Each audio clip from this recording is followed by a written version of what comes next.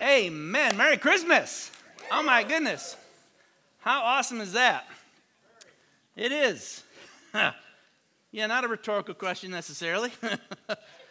Philippians chapter 2 is where we're going to be this morning. I want to talk about the Incarnation. So the next 3 Sundays leading up to Christmas is what we're going to be sharing. I do want to remind you of something, though, especially if you're new. At the beginning of the year, we'll be starting a new series called Emotional Healthy Spirituality. And so I want to encourage you to participate in that or share that. I don't know how long it's going to be. It'll be at least 4 or 5 weeks. And that culminates with a seminar. My good friend Bob Johnson has struggled with depression, struggled with the anxiety, all those things in his life, certainly before he became a Christian. And still, it's a battle sometimes, even now. But just want to encourage you to sign up and get some information about that. There'll be more coming, but January 26th and 27th. It's a Friday, Saturday. It's really something he's put together. Years ago, when we were at the same church, he basically did a class, and that class has morphed into honed and multiplied in different varieties and different ways, and so I just asked him maybe he could come on and do it at a weekend. It's usually like 6 weeks, 8 weeks, but I know it'll bless you. Love him to pieces. He's a good guy. He's even though he's an Army guy, but that's okay. Just kidding. I love it all, especially the men's breakfast. You know, you pick on any one of those branches in the military, and all of a sudden they go. It's just so much fun. And of course, again, I live vicariously through my own son in the Air Force, so yeah. But Merry Christmas, everybody. It is a good day. So Philippians chapter 2. The next message today, the idea was the incarnation of Jesus Christ. And the thought came as like, so what? And I thought that was kind of harsh. And really what I'm after, it's what is Christmas meant to be? I mean, we celebrate it, and people talk about it, and we have this perspective of our own, but it's on this earthly side of things and how we as human beings experience that. And because we are yet to be glorified in our glorified body, what we are hoping for, a new heaven, a new earth, we are currently bound by this physicality of who we are, and we automatically see things from that perspective. So my hope this morning is to do basically one thing, that you and I, to get this full orb view of what Christmas is and what it's meant to be and how we are to know it, is to see it from heaven's perspective, God's point of view. The only way we can do that is because God has revealed himself to us. This is the only way we can accomplish this. Apart from Scripture, apart from the Word of God, apart from Jesus revealing himself to us, there is no way we come up with this. How do I know that? Well, because I can go back and look at history, and I can look at all the other religions that man has acquired and accumulated and put forth. And the strange thing is, which isn't so strange to me, that they all look like human beings. They all respond the way we do as human beings. They all look like us and act like us and have all of those things typically. The only way we can experience the true joy of Christmas is to know and discover the transcendency of the triune God. Paul said it this way later on in the Philippians, to the letter in the Philippians. He says, "The Lord is at hand. Don't be anxious about anything, but in everything in prayer and supplication with thanksgiving, let your requests be made known to God. And the peace of God that surpasses all understanding will guard your heart and your mind in Christ Jesus. Finally, brothers, whatever is true, whatever is honorable, whatever is just, whatever is pure, whatever is lovely, whatever is commendable, if there's anything excellent, if there's anything worthy of praise, think about these things." Listen, the only one who checks all those whatever boxes is the person of Jesus Christ, the triune God. And in this moment in our life and where we are in culture, we, like some generations, to varying degrees one to another, are experiencing great sin and evil in our time. And many wonder if the incarnation of Jesus Christ has made any difference or accomplished anything at all. In other words, we'll do this thing we call Christmas. We'll talk about the spirit of Christmas, but not knowing what that really means or what that is. we'll know or see what that looks like in our own experience. And I believe it being co-opted or redefined into something that it was not originally intended to be. And we'll go back after Christmas in a few weeks, the first of the year, and all the celebration that's taking place. And we'll go back to our lives. The Christmas spirit will seem to fade away, and we're right back to where we were before, where evil abounds and seems to grow. And so what's the point of it all anyway? Know anybody like that? Great. Invite them the first Sunday in January. Invite them to Bob's seminar. This should be a joyous and encouraging time because of the incarnation. What's the point? The point is this: that God, in real time and history, entered into what he created so he would be glorified in all the earth, under the earth, throughout the entirety of the universe in which he created. It is the fact that has upended everything in the world and why we see all the tension that we see. What we know to be moral, what we know to be good, what we know to be truth, all of it. And how we then respond to the incarnation and what we see all around us. We'll deal with that specifically next week. But this morning, you saw it this morning in two lives, in Jamie and Kyla. And like so many of you who serve faithfully as moms and dads, and even as a congregation and a body of just giving your life in 1,001 ways to be a blessing to one another, to visit in the hospital, to pray for one another, to send all those things over the church app, praying. I love that. The acts of service that you do yesterday, House of Hope, the food drop yesterday, and all those other things. It's from small group leaders down to the variety of things that happen because of the incarnation. It means something, even in the midst of tragedy. So the so what this morning is what we're fighting for. What we're sacrificing for, what we're giving our time for, our money for, the giftedness that we have to give to another, to stand against and call the godlessness to repent. For without any of that, what you seemingly to me you end up with is what the Old Testament says, as in the days of Noah, when everybody did what was right in their own eyes. So Jesus is more than just coming to make your life and mine better. It is far more than that, to make your life happy. He's done something extremely profound. And just to make sure we see that, we need to see it from heaven's perspective so we can have this fullest understanding of what the incarnation is. So Philippians chapter 2, let me begin at verse 5. Have this mind among yourselves, which is yours in Christ, who, though he was, or your version may say, or being in the form of God, did not count equality with God a thing to be grasped. But he emptied himself by taking the form of a servant, being born in the likeness of men, and being found in human form, he humbled himself, becoming obedient to the point of death, even to death on a cross. Therefore, God has highly exalted him and bestowed on him the name that is above all names, so that at the name of Jesus every knee should bow in heaven and on earth and under the earth, and every tongue confess that Jesus Christ is Lord, to the glory of God the Father.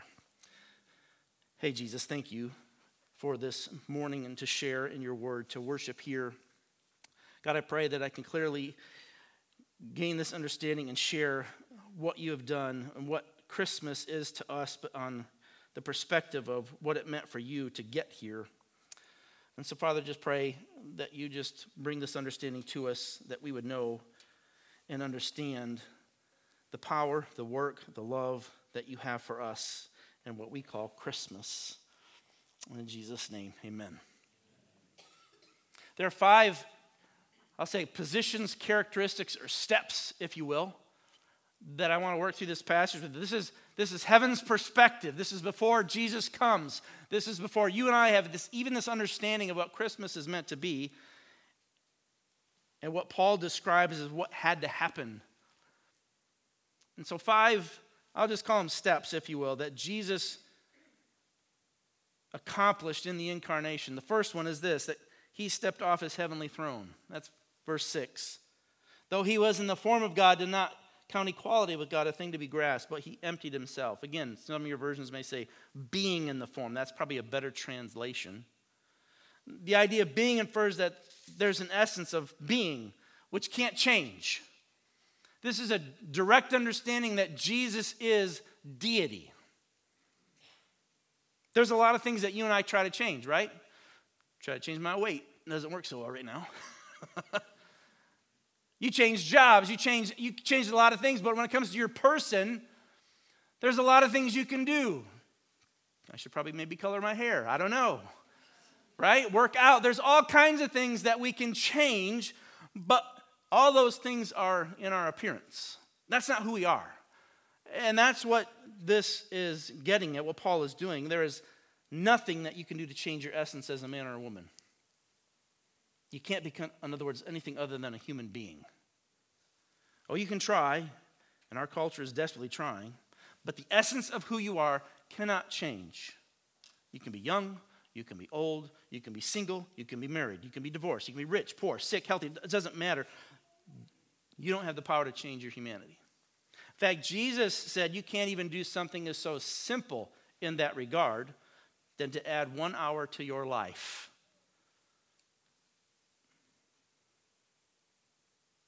This is Jesus' essential being. That's why Jesus said in John chapter 8, and I think those references are up there for you if you're taking notes. Before Abraham was, I am. There was no misunderstanding of what he was equating. The Jewish leaders completely understood what he was doing and equating himself to God in heaven. He made that extremely clear. Colossians 1:15 reminds us that he is the image of God. It literally means the replica, the literal image of this duplication of the invisible God made visible. Because there's no one like him. I mean, the Old Testament talk, his thoughts are higher. He is higher. He is so farther beyond you and I as human beings. And we think we're the top dog on the ladder here.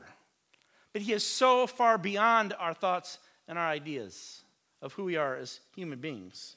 And yet Jesus comes and is this duplication, this replica, if you will. That's what he has made in his image in Colossians. The other key word that we need to understand from Paul's position here in Philippians, he uses the word morphe, which you should hear the word metamorphosis. That's where that comes from. It's this natural essence of something. That's what morph means. Something that is innate and inherent, can't be changed. It's just what it is. 2 Corinthians 3:18 says you and I were transformed, morphe, if it's the same word, into the image, the same image, the image of the Lord. What has taken place this morning with Jamie and Kyla. When we come to Christ, we are transformed into that image. We are morphed into that image. And he says from one level of glory to the next. We literally take on his nature, his abiding nature. Galatians 4:19, Paul is praying that Christ would be fully formed in us. We all start as spiritual babies, and it's that physical picture of what a baby needs and how much care it needs. But the intent is that it doesn't stay a baby. It grows and matures. Same idea.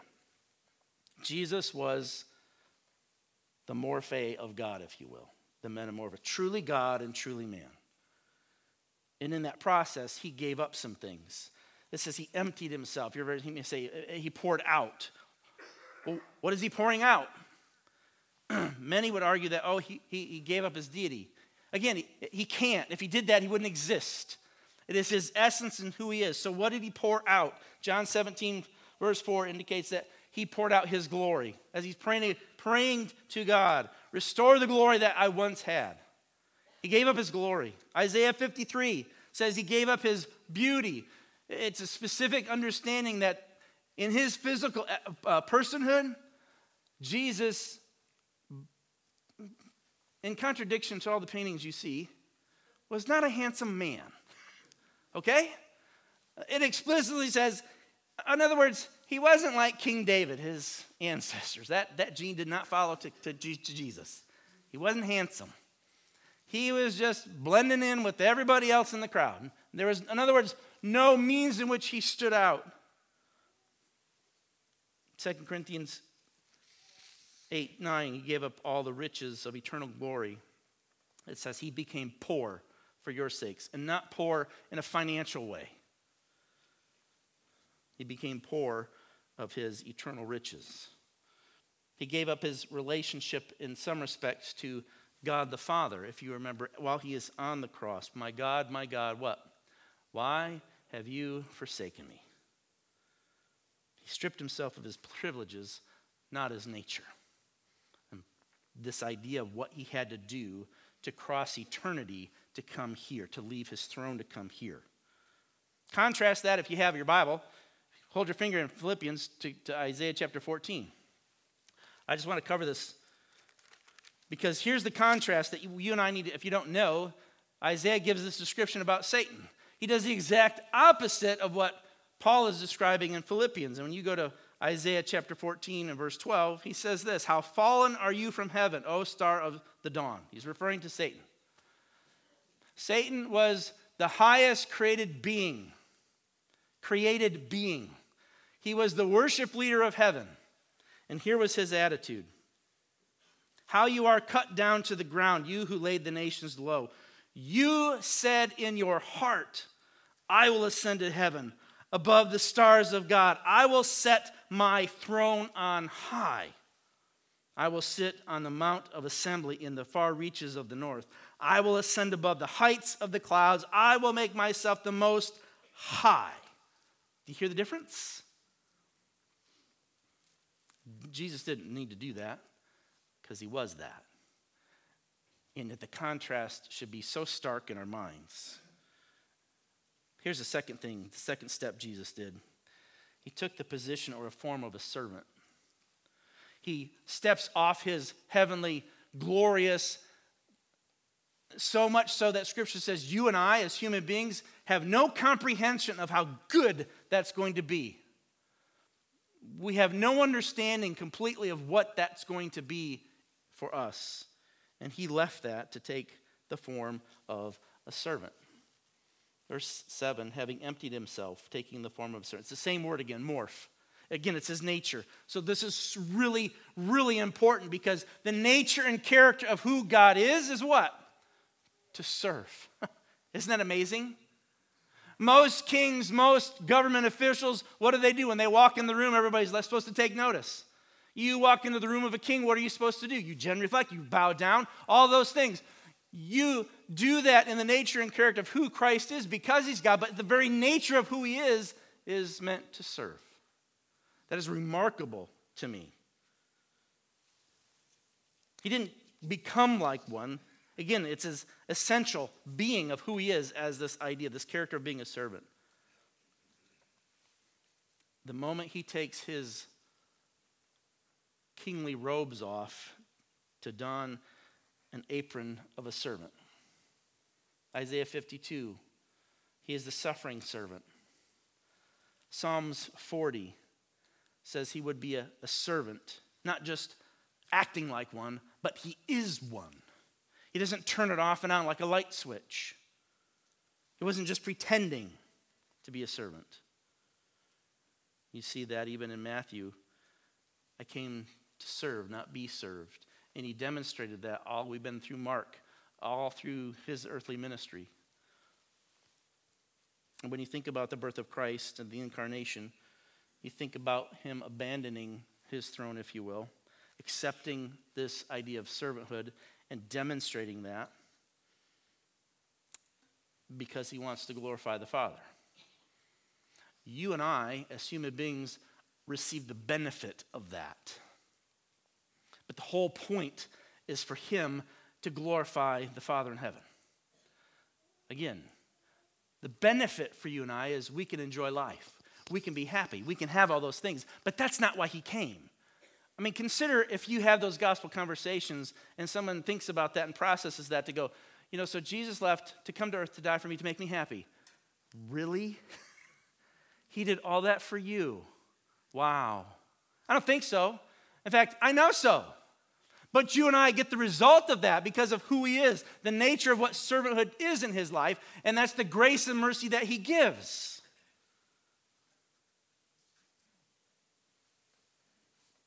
Even John 13, one of the most servant-related actions Jesus did was to wash his disciples' feet. And again, in Jewish context, there was no job lower than that. The lowest of the low. Here's the third step. Not only did he leave his throne, not only did he don the apron of a servant and be a servant, but you got to put those two things together. To what end? And I just call it the condescending convalescence. To associate with sinners. To associate with you. Do you understand how far he's come from where he was in his heavenly throne to come to condescend to someone as wretched as me? Jesus gave up all his heavenly glories and took on the essence of a servant to associate with sinners, because that was going to glorify the Father the most, the Godhead the most. He wasn't just recognized just as a human, but it's the understanding that he was both God and man. Again, that's why so many other religions have such a hard time believing Jesus was God, because this is the one thing they stumble over, Muslims in particular, that God would soil himself, dirty himself to come to earth to be and look like us. It's extremely difficult for them to comprehend. Fortunately for you and I and the rest of the world, those thoughts about those types of gods were invented by man. See, the true and living God, the true essence of his deity is meant to serve. He is meant to glorify the Father in his service. Something no earthly philosophy or religion could even imagine or recreate. All the false gods, like I said, look just like us when you study them, because we created them. Jesus was born in the likeness of men so he could serve the Father and interact with his creation that's trapped in sin. And that idea of acting and becoming and looking like sinners is the only way manageable to do that. There is no other way for him to do that. Oh, he could have maybe just, ported himself in and go, boom, here I am. But he wouldn't have been a very good high priest. To know the suffering that you and I experience, to be tempted like you and I in every way, to feel whatever you brought in here this morning, those feelings, the insecurities, the anxiety, all of those things that we experience in life because it's a fallen world, he understands. That's why. It says being found in human form. But this time it's a different word. It's not morph. It's schema, where we get schematic. It's the actual form he took, his physicality, his outward appearance. His essence doesn't change, his deity doesn't change, the fact that he's a servant doesn't change, but his outside changes. It's a totally different word. Paul says Jesus was found.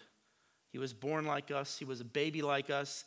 He had to learn to walk like you and I did. He had to grow up like you and I did.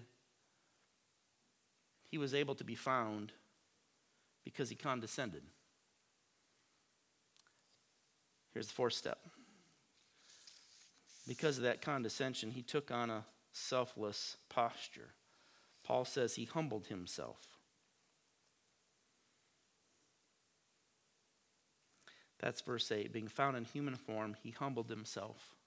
That's one of the hardest things for you and I to do as human beings, is to be humble. Listen, Jesus could have taken any position he wanted to in society, but he took one of the lowliest, a lowly carpenter, to work with his dad's business for 30 years. He grew up in that, worked that until he started his earthly ministry. We know that because Scripture lets us know, but also we know the thought of man, because where did the wise men go when they came to visit the king? Not a carpenter shop, but the palace. That's where you expect kings to be. That's where they expected Jesus to be. He's the king. He's the king of the Jews. He's the king of all nations. He should be in his palace. He just got it a little early is all. But his posture was humility. Let me ask you something. If you had a choice, where would you go? A nasty, dirty, smelly manger? Or a plush palace? Which would you pick? I mean, that's the nature and character, again, of the King of the universe. To transform lives. To know that you and I were stuck in sin. Helpless, hopeless. Think about all the acts of humility Jesus demonstrated in his life. From the washing of feet, feeding people, healing people, walking everywhere, enduring all sorts of persecution from the Jewish leaders, all sorts of horrible things in his life as his physical ministry, and yet he entrusted himself to the only one he could, and that's the Father in heaven. And he followed his plan no matter what the cost. So you have to ask yourself, how humble was he?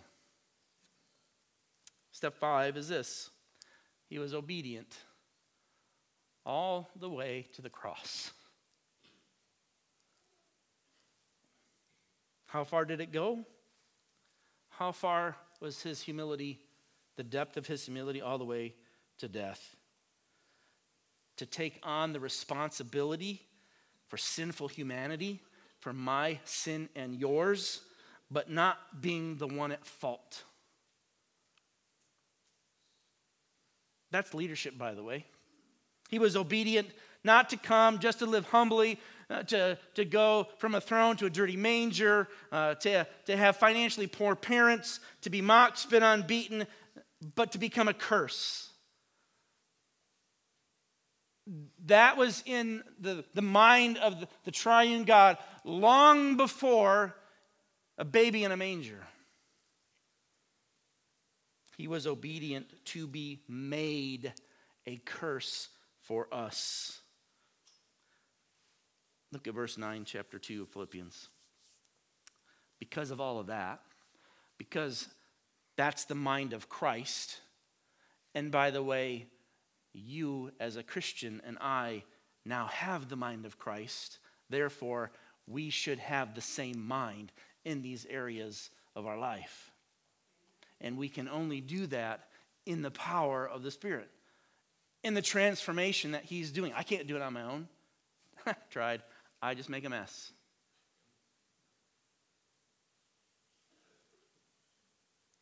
So what happens? Verse 9. Therefore, God has highly exalted him, bestowed on him the name that is above every name, so that at the name of Jesus every knee will bow in heaven and on earth and under the earth, and every tongue will confess that Jesus Christ is Lord, to the glory of God the Father. There it is again.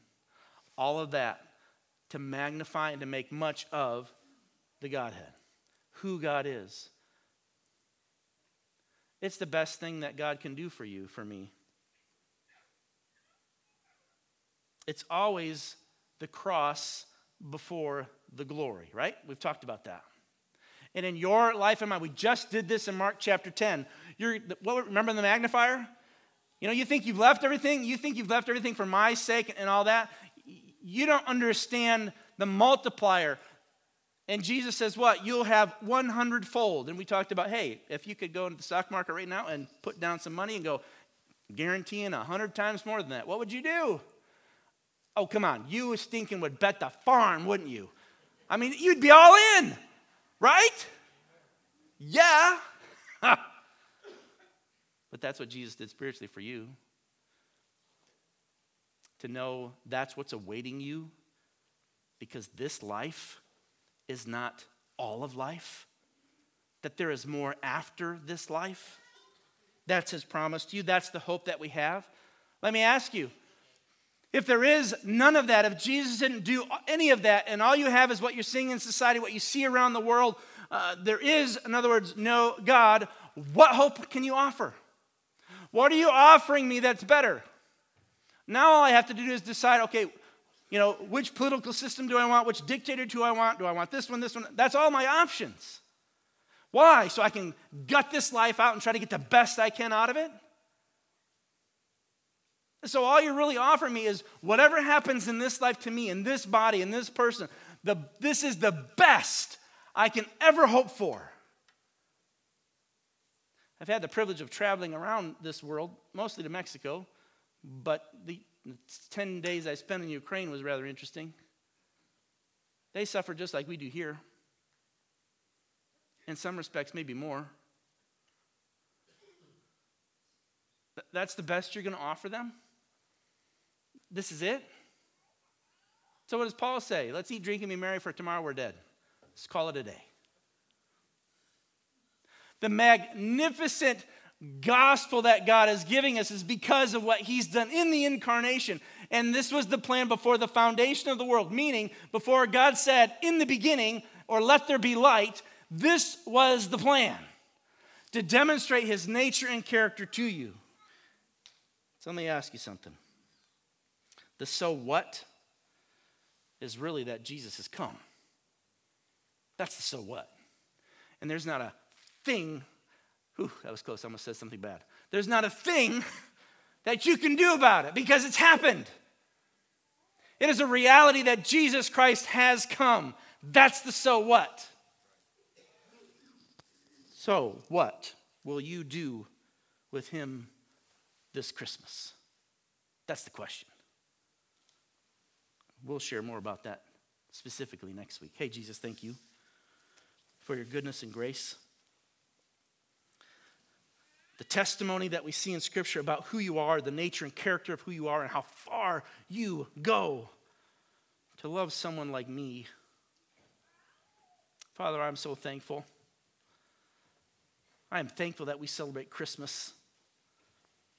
God, I'm thankful for having the understanding and the knowledge of what it took so there would be a first Christmas in the nature and character of who Christ is, to look like us, talk like us, act like us, to experience life like us, and yet doing it perfectly, not like us.